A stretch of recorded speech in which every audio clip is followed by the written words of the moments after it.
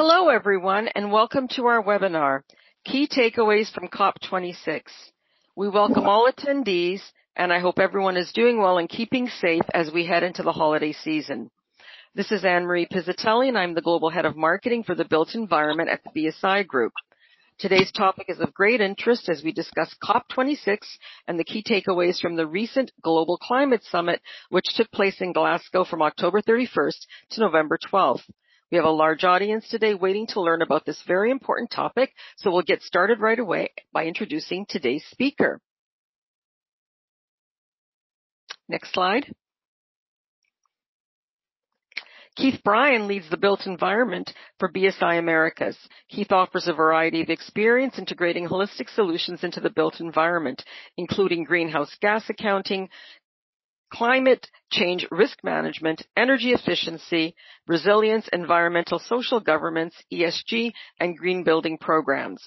Prior to joining BSI, Keith worked in U.S. federal government consulting, where he directly advised climate change action plans for multiple government agencies. Keith also worked for the U.S. Green Building Council as program integration manager. Please welcome today's speaker, Keith Bryan. Great. Thank you so much, Anne-Marie. It's great to be here. Thanks, Keith.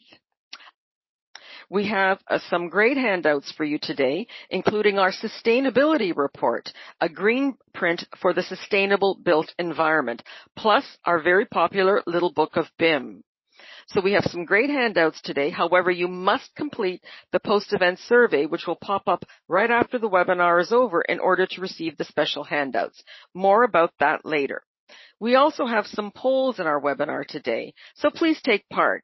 Polls are a great way to engage with others on the webinar and gain insight as well. These polls are coming up right now, so let's get started and do our first poll. And let's launch our poll. What is your organization's biggest challenge with regards to net zero? Stakeholder disinterest, where to start, next steps, lack of resources to support, others, please specify. So if you have other challenges, please put them in the questions box and we will read them. So what is your organization's biggest challenge with net zero? And please select all that apply. Stakeholder disinterest, where to start, next steps, lack of resources to support, other, please specify. And we'll give everybody a chance to complete the polls.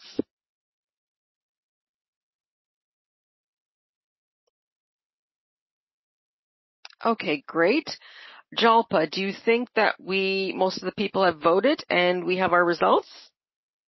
Okay, great. Let's see our results. What is your organization's biggest challenge with net zero? 27%, stakeholder disinterest, 65%, where to start, next steps, 38%, lack of resources to support. Interesting, other no responses. So it was a multiple choice answer. So we did get quite a varied response range here. Keith, any comments?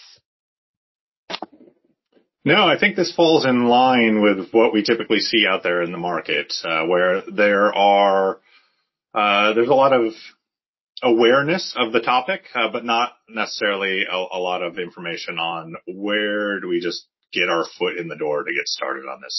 So good information. Thank you, everyone. Thanks, Keith. And Jalpa, let's go with our next poll now. Poll question number 2 now. Are you familiar with the Paris Agreement on climate change and the key commitments made? And please select 1. Yes, I'm familiar with some aspects of the Paris Agreement. Yes, I fully understand the Paris Agreement commitments, or no, I am not familiar with the Paris Agreement. So let's just wait for our attendees to fill out this poll. This is very interesting. A question about the Paris Agreement on climate change, which took place a few years ago. And we'll wait a few seconds. And then, Jalpa, when you feel that most of the participants have voted, we will take a look at the results. Okay, great. Let's take a look at the results. Wow, it looks like A large majority are familiar with some aspects of the Paris Agreement, and 2% fully understand the Paris Agreement commitments. And some of our participants are not familiar with the Paris Agreement, which is great because Keith will cover some aspects of the Paris Agreement in our webinar today. So Keith, any surprises for you? Yeah, this is really interesting that most people are familiar with the Paris Agreement. I think there's been a lot of talk about the significance of it over the last 5 years or so since it happened. And I think it's pretty typical that most people don't understand all the in-the-weeds details. We're not going to touch on the weeds of the agreement, but we are going to skim it to give some context as to what happened in the COP this year. So good to know. Thank you. Thanks, Keith. And now to our third question, poll question number 3. Does your organization use the United Nations Sustainable Development Goals, known as the UN SDGs, in developing sustainability objectives? Yes, we use them. Yes, we are aware of the UN SDGs, but are not utilizing them, or no. So another interesting question, does your organization use the United Nations Sustainable Development Goals in developing sustainability objectives? So we'll wait a few seconds, and when Jalpa, whenever you think most of the audience has voted, we will share the results with the audience.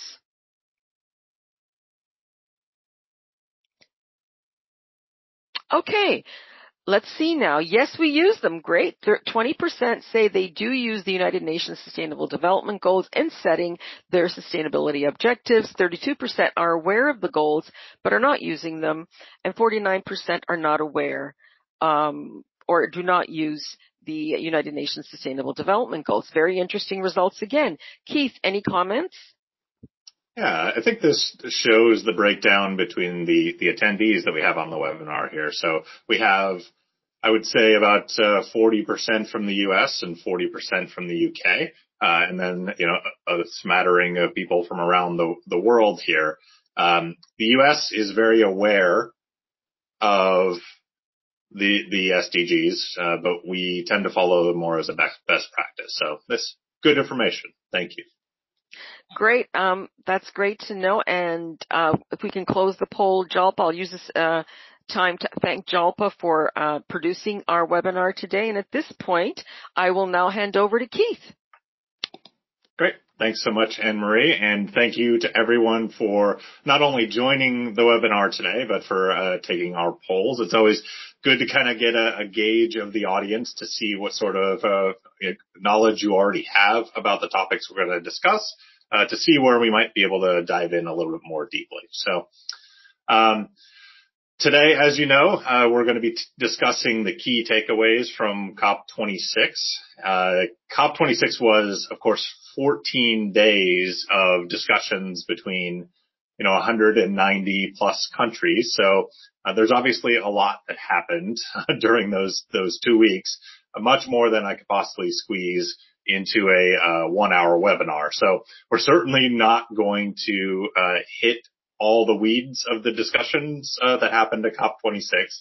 So the goal of today is to cover the lead up to the conference. And we talked a little bit about the Paris Agreement, which was from one of the previous COPs, and to touch on why those agreements were important and why this year's COP was so important. We also want to just briefly cover the outputs of COP26, so the official agreements that resulted, mostly focusing on what I would call the binding implications of COP26.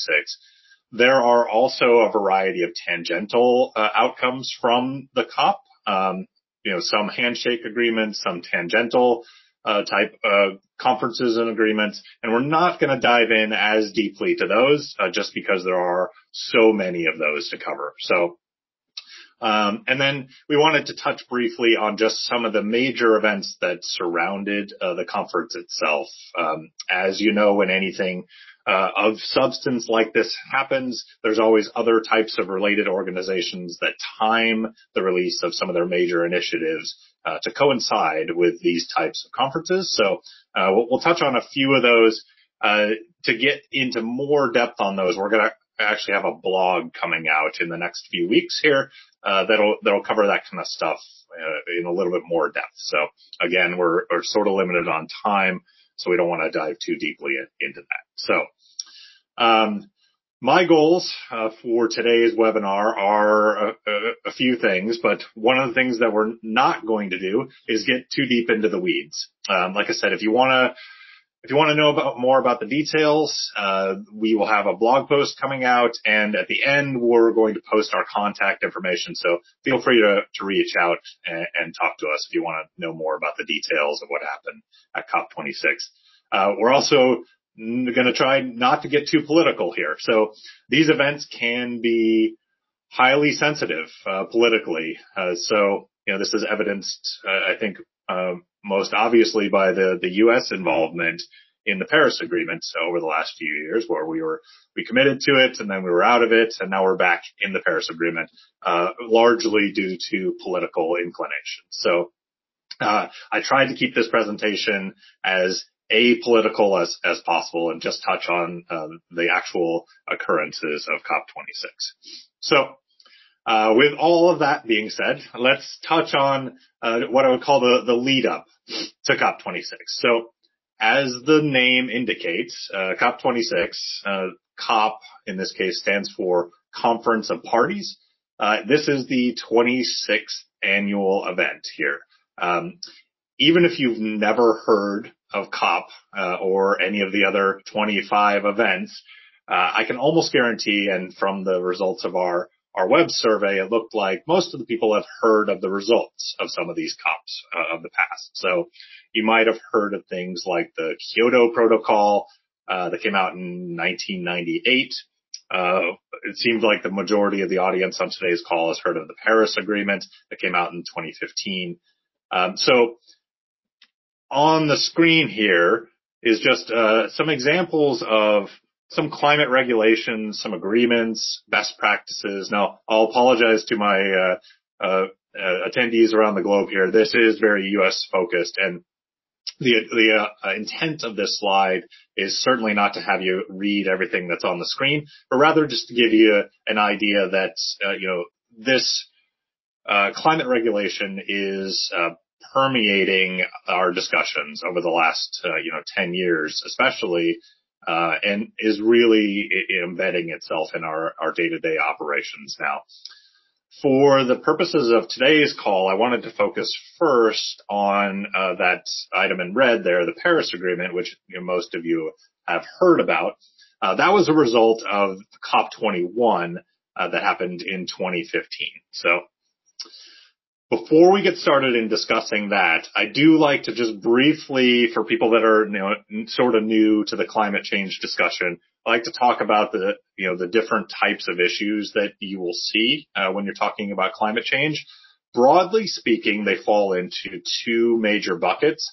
The first of those buckets is what I call mitigation. So this is what we can do to decrease the impact that we are having on climate change, right? So this is when you hear about decreasing greenhouse gases or carbon emissions or reduction of burning of fossil fuels, increasing carbon sinks like planting more forests and whatnot, or just changing the way we process materials and other sorts of processes. That all falls into the mitigation bucket. So for the built environment, this is like how we operate our buildings, what sorts of fuel sources do we use? What's our balance between electricity and natural gas and diesel and things like that when we're making operational decisions for our buildings. So that all falls into mitigation. The other major component of climate change is something called adaptation. So adaptation is changes that we can make as a population in either the physical infrastructure or the way that we approach, the way we design things or operate our buildings, that will buffer for the known impact. So, we know that, storms are getting more intense. We know that there's more flooding. We know that there's more drought. We know that sea levels are rising. This is all stuff that is going to happen regardless of what we do on the mitigation front. And so we have to have discussions on how to brace for those impacts and make sure that they're having, as little impact as possible there. So those are sort of the two buckets that we're always talking about when it comes to climate change. So everything we talk about today will fall into one of those. So, like I mentioned, you all have heard of the Paris Agreement, or most of you have heard of the Paris Agreement. The Paris Agreement was the result of the talks of the Conference of Parties 21, which was in 2015. And these were some of the major takeaways of the Paris Agreement. So this is obviously all distilled down into one very easy slide. So this is not everything that happened in the Paris Agreement, but this is the kind of the meat of the agreement. So, first and foremost, the primary objective of the Paris Agreement is to limit global warming to well below 2 degrees Celsius, preferably shooting for 1.5 degrees Celsius, and reach peak greenhouse gas emissions as soon as possible. So, most countries, I would say, are targeting the 2030 range for peak greenhouse gas emissions, but the Paris Agreement itself just says as soon as possible. It also sets a requirement for countries to submit something called the nationally determined contributions every 5 years. So that speaks to the significance of COP26, because that is 5 years after the initial Paris Agreement was signed and agreed to. So our first NDCs were submitted in the lead up to COP26, which is one of the reasons it's so significant. The third one, it identifies the needs for actions to build resilience. Resilience falls under that adaptation category. So there's a whole framework that's involved there called the Enhanced Transparency Framework. That's just a way to compare apples to apples when it comes to resilience to climate change. It also establishes transparent reporting requirements. So those the transparent reporting kicks in 2024 after the 2023 submissions. So all of that stuff becomes public, and you can start to follow that on an annual basis. And then these are non-binding commitments, bullet number 5 there, but it does encourage the creation of long-term low greenhouse gas emission development strategies. So strategies to make sure that we are building things that are releasing fewer emissions when we build them. So on the screen, just as an example, I put both the United Kingdom's nationally determined contribution and the United States.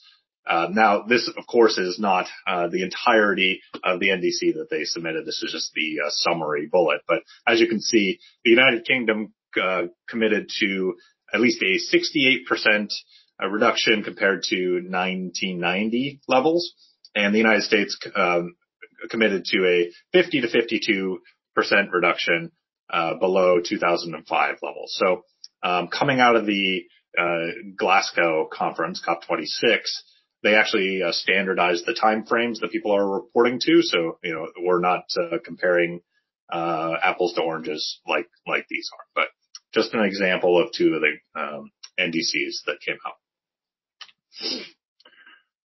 So, in the lead up to COP26, there was a NDC synthesis report, or just a culmination of all the countries' NDCs and where that's leading us, right? So we'll start with the good news, right? So, like I mentioned, one of the goals of the Paris Agreement is to peak greenhouse gas emissions as soon as possible. So the good news is that looking at the NDCs that were submitted leading up to COP26, if we take into account full implementation of those NDCs, including all the conditional elements, which includes things like planting more trees and whatnot, that does indicate the possibility of global emissions peaking before 2030. So that's great news.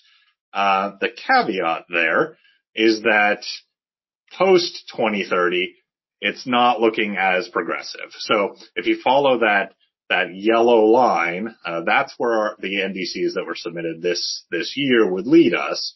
And all the blue areas down below, correspond to the 2 degrees warming, 1.5 degrees warming, et cetera. So as you can see, even though we are, there's a possibility of us peaking in 2030, after that, it gets a little less sure. So a lot of the focus and a lot of, the, urgency in COP26 really focused on, what we were going to do to ramp up efforts leading to 2030 and then make sure that, we are, decreasing those global emissions even further, coming out of 2030. So,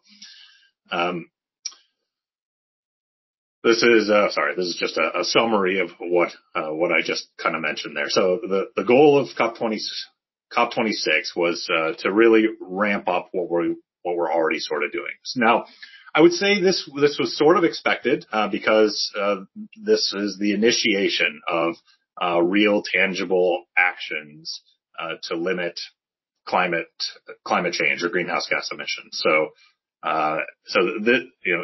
the fact that it's peaking in 2030 shows that short-term focus, and I would say it's pretty much expected. So another gap that was called out in the synthesis report is that there was a large focus on mitigation, so the reduction of emissions, and less of a focus on the adaptation portion of things. So the graph that you see on the right here shows the percentage of country NDCs that actually mentioned adaptation or different components of adaptation in their NDCs and what they had committed to. And as you can see, there's a substantial amount of these that are well below 50%. So one of the other primary goals coming out of COP26 was to really boost the commitment to the adaptation side of the equation here. And then, I like to, we can really get down in a wormhole here, talking about the negatives that came out of, discussions like this. So, I like to focus a little bit on the humor here. So just some public reaction, to COP26. Of course, some of it was negative, pointing out that, the emissions were not, decreasing, or the commitments were not decreasing emissions enough, to get us to where we ultimately need to be. And so you have satirical articles like the one on the left there, from a website called The Onion, which is one of my favorite humor websites, that says Climate Summit sets ambitious goal to phase out fossil fuels by the time Earth runs out of them. Which obviously comical, but this is the takeaway from things like that synthesis report.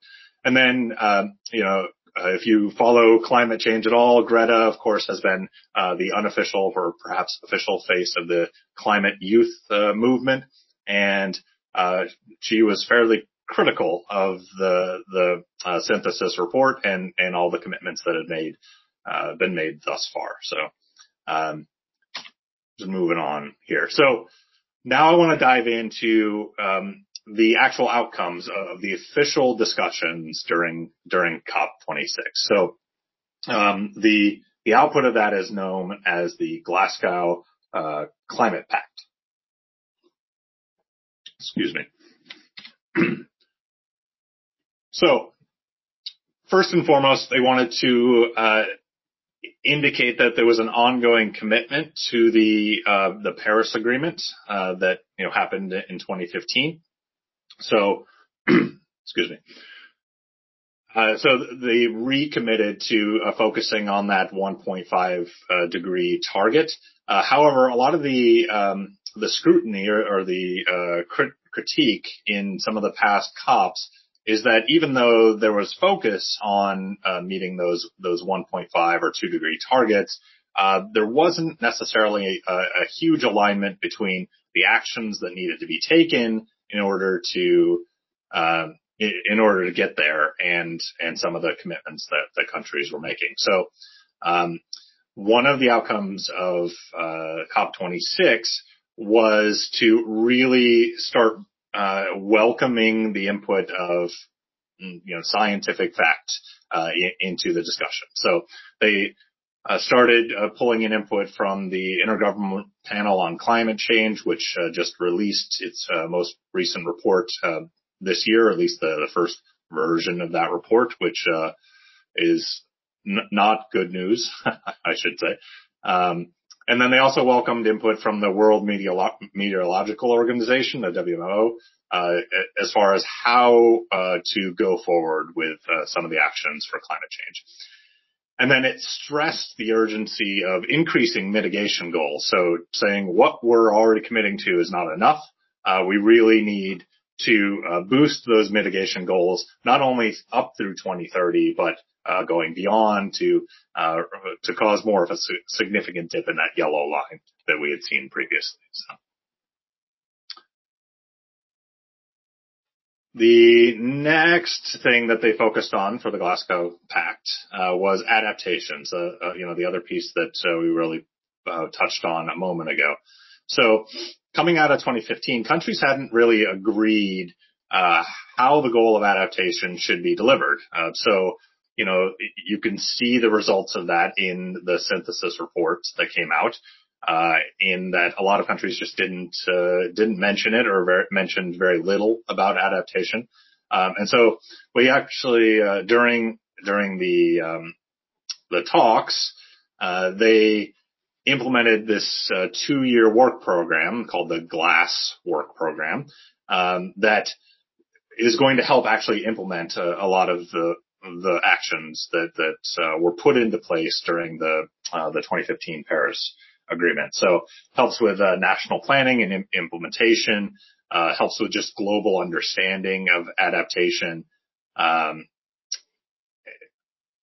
strengthens some of the implementation of adaptation actions in developing countries, that sort of thing. So.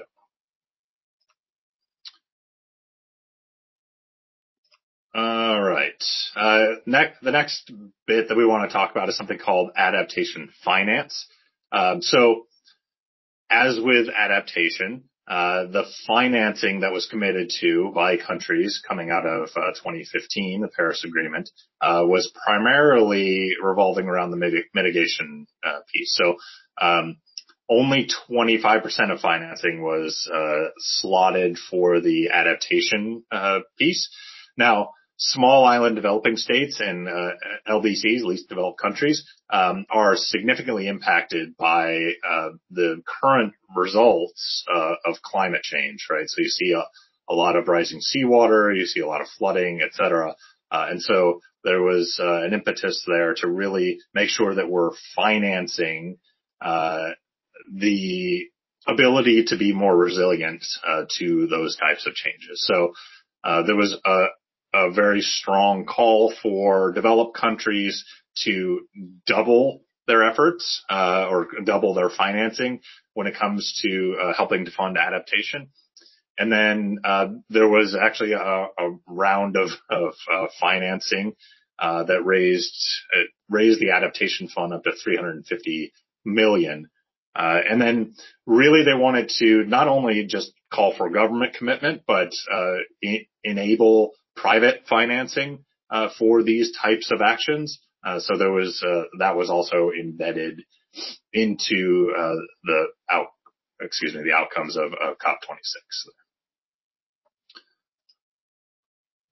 As I mentioned a bit ago, so there are some efforts, of course, being taken to mitigate the impacts of climate change, but they did want to stress that the collective progress to date is not sufficient. All right, so we might be peaking our emissions, but we're certainly nowhere near hitting that 2 degree or 1.5 degree goal. I think the commitments thus far are landing us right around 2.7 degrees of anticipated warming. So obviously that's not in alignment with the Paris Agreement. So the outcomes of COP26 really encouraged countries to show a stronger commitment to that 1.5 degree target, acknowledging that science coming out of IPCC and places of that sort. They also established annual meetings to talk about what we can do prior to 2030. So it's great that we're going to ideally peak in the 2030 range, but in the perfect world, we'd want to peak before that and even start heading downwards before that. So. And then the other event that came out here is the synthesis report that was published for the first time this year with all the submissions of the NDCs is now going to be an annual occurrence. So countries are committed to submit their NDCs at least every 5 years, but they can certainly submit them more frequently. And as countries submit those, that synthesis report will show that progress on an annual basis. So we'll actually be able to see ongoing progress rather than just once every 5 years for the mitigation. Next major issue here is finance, technology transfer, and capacity building for mitigation and adaptation. So, climate change is a global phenomenon, and so that is always a challenging discussion when you're talking about it from a country perspective.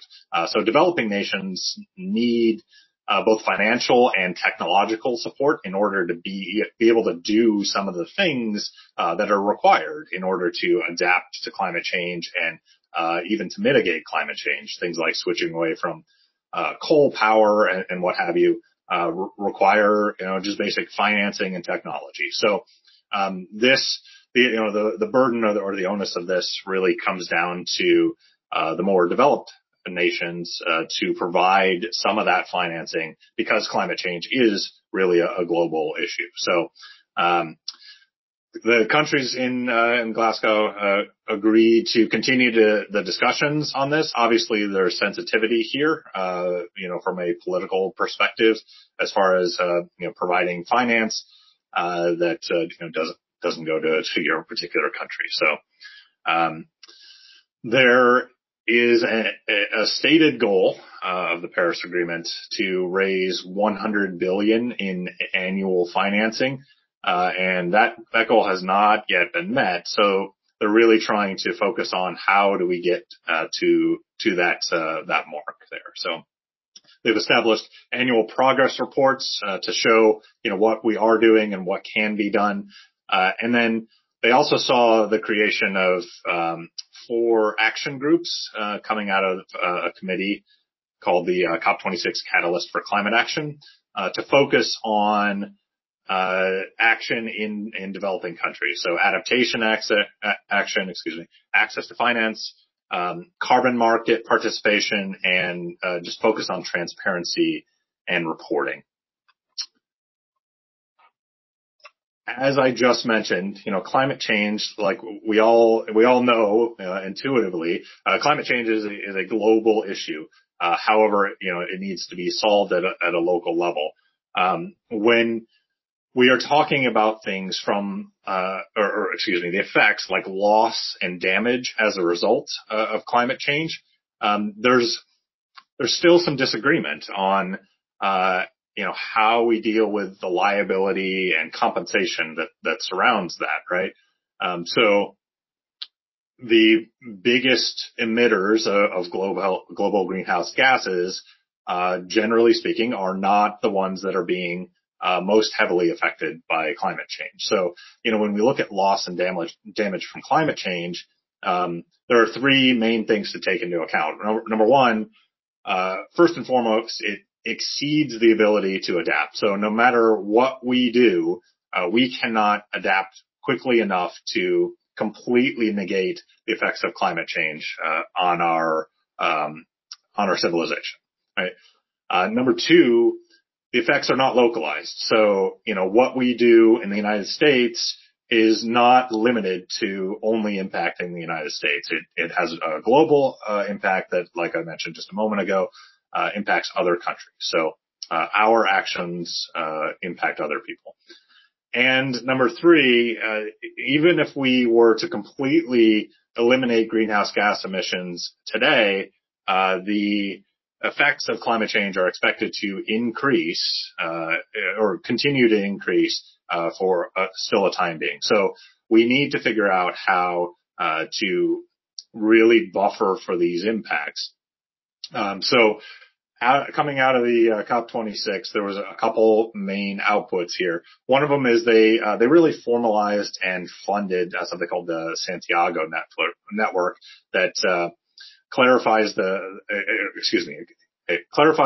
functions and the process for how we deal with loss and damage from the effects of climate change.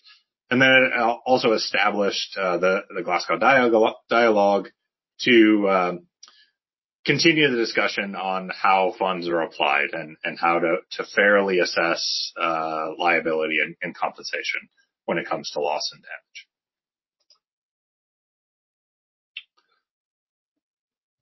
One of the last things that they focused on was just implementation. So, one of the critiques that coming out of previous COPs was that there's a lot of high-level talk that occurs at these conference parties that doesn't always translate into implementation. And a lot of that is not lack of intent, but lack of consensus on, how we're going to measure this, how we're actually going to put this into effect in a country basis. So they really wanted to get further detail to fully what they called operationalize that Paris Agreement, so that people could start actually doing some of these things more effectively. So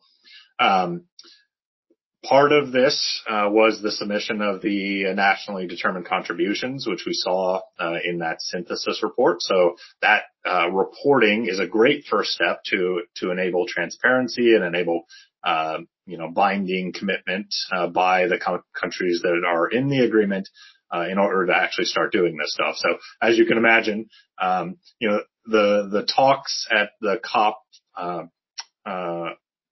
the COPs are high level, right? They're held between leaders of countries, but the action that happens is really at that local level, and it's what happens when you come back and start operationalizing this stuff. They also agreed on some of the political differences that inhibited the implementation of something called the Paris Rulebook. So I previously mentioned things like synchronization of time frames. We had the UK and the US operating off of different baselines. That sort of thing, they came to an agreement on those, and that's something called the Paris Rulebook. And that helps to just, like I said, compare apples to apples, so that everybody's kind of looking at things from the same perspective. Finally, we get to something, collaboration. So, climate change is an all-inclusive discussion. And the critique in the past has been that, leaders, sit in their, the ivory towers and have discussions, and aren't super inclusive on, all of the stakeholders that need to be involved in here. So, we saw lack of inclusion of, women. We saw a lack of inclusion of indigenous peoples, in various nations. Youth were, notoriously excluded or, sort of given a head nod there. So the outcomes of, COP26 really wanted to stress, the collaboration pathways, that were, available here. So we saw things like the Action for Climate Empowerment that were enabled, which is really focusing on education and training, public awareness, and access to information surrounding climate change. They introduced a gender action plan, which of course continues to encourage participation, not just participation, but actual meaningful participation from women around the world. Inclusion of indigenous peoples across the world. So there was already a work group associated with this, but that they considered that successful and continued to implement that. And then they also launched something called the 2030 Breakthroughs, which are targeted at 30 key sectors in the economy. So built environment is one of those, transportation, things of that sort, and really looking at ways that we can start to implement things in those key sectors to start to make a difference. And we'll touch on that in just a moment here. So. Now, like I mentioned, there were a variety of other events that happened surrounding COP26 and in association with COP26 that were not official outcomes of the talks, but certainly related and in conjunction with those. So I just wanted to briefly touch on those. There's absolutely no way that I can hit every single one of those, but we can talk in detail about that in the future if any of you guys are interested. So one of them that I really wanted to point out here is I'm sure you're all aware of ISO. ISO released something called the London Declaration, which the long and short of it is that they have now agreed to integrate climate change into all future ISO releases, right? So any ISO that comes out from now on will have an element of how this impacts the climate. So that was a huge announcement from ISO. Obviously, BSI is the national standards body in the UK, so this will directly affect our work in the UK, but it really impacts everybody globally now that ISOs will all include climate commitment. In conjunction, the United Kingdom Green Building Council, they released their whole life carbon roadmap to the built environment. So that's exciting. And a whole new work group was established. Then it's called the Beyond Oil and Gas Alliance, and it's an agreement between a variety of nations that has the obvious goal of getting past the use of fossil fuels. And then, like I already mentioned, there's these Glasgow breakthroughs and the 2030 breakthroughs, which have implications on the private sector and some of the actions that we can take in order to actually operationalize some of the talks that came out of the COP26 discussions. So now I will turn it back over to Anne-Marie to just talk a little bit about BSI and then open it up for questions and comments. Thank you, Keith. A little bit about BSI. Our purpose is inspiring trust for a more resilient world. We help to shape and guide innovation through improving and standardizing business processes, products, and services to enable advancement. We like to make our clients future ready. We are independent and free from any outside influence, as all profit is reinvested back into BSI to help us to continue to support and drive further change and advancement in industry. We are an integrated global enterprise with 84,000 clients in 193 countries across the world and 128,000 client sites.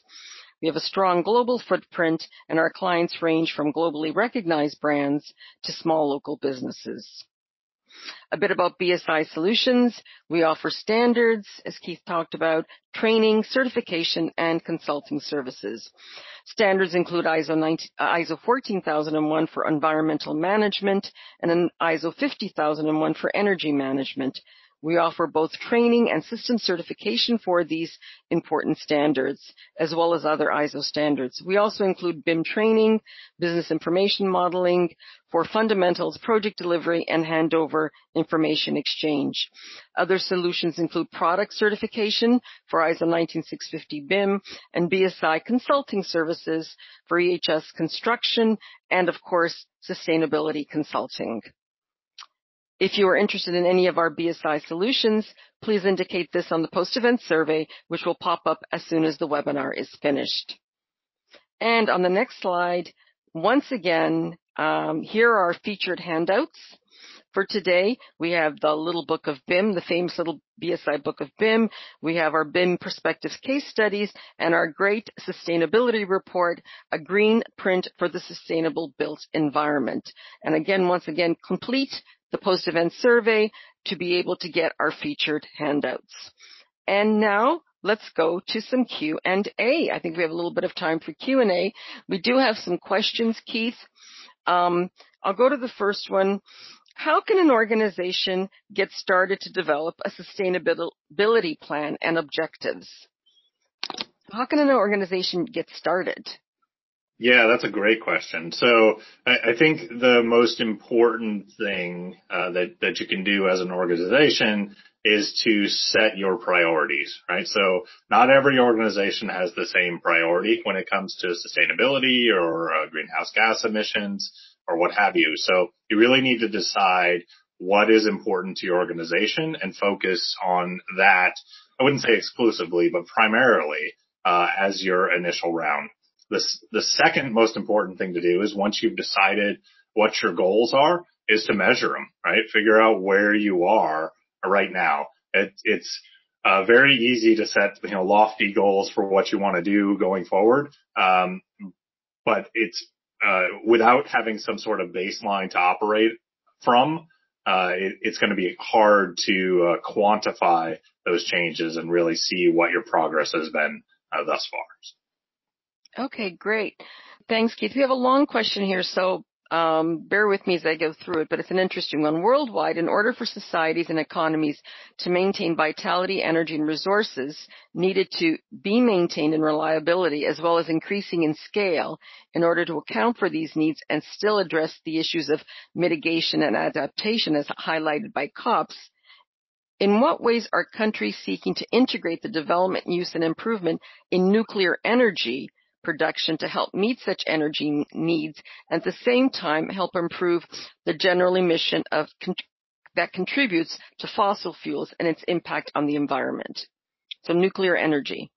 Yeah, great question. So nuclear energy obviously has some political sensitivity as well to it. I think at least in recent years, there's been a little bit more acknowledgement that nuclear will probably play a part in the energy transition as we move away from fossil fuels and as we ramp up some of the more renewable energy technologies.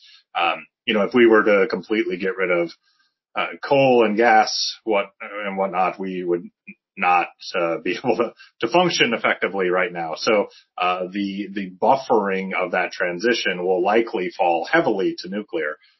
So we've seen, at least in the United States, we've seen a ramping down of coal production and coal use to generate electricity, primarily due to natural gas being so cheap.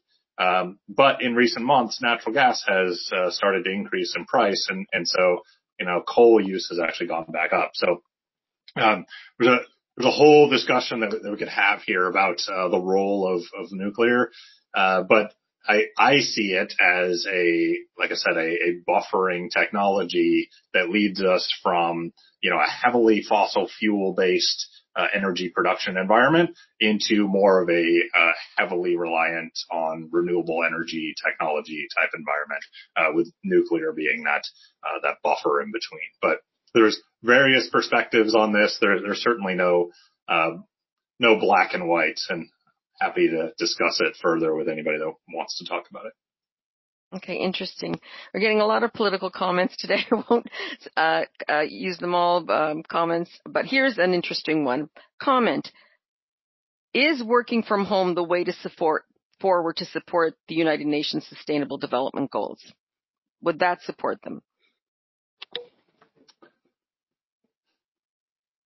Boy, there's a lot to unpack in that question. So there are pros and cons to working from home.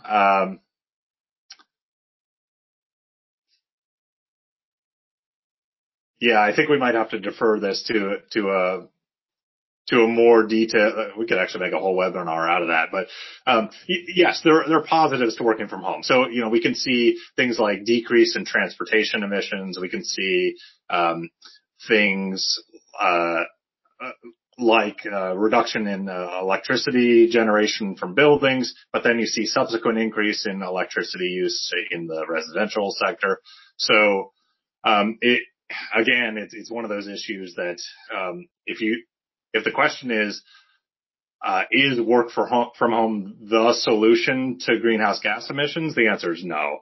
But is it possibly a component of that final solution? Yeah, sure, it could be.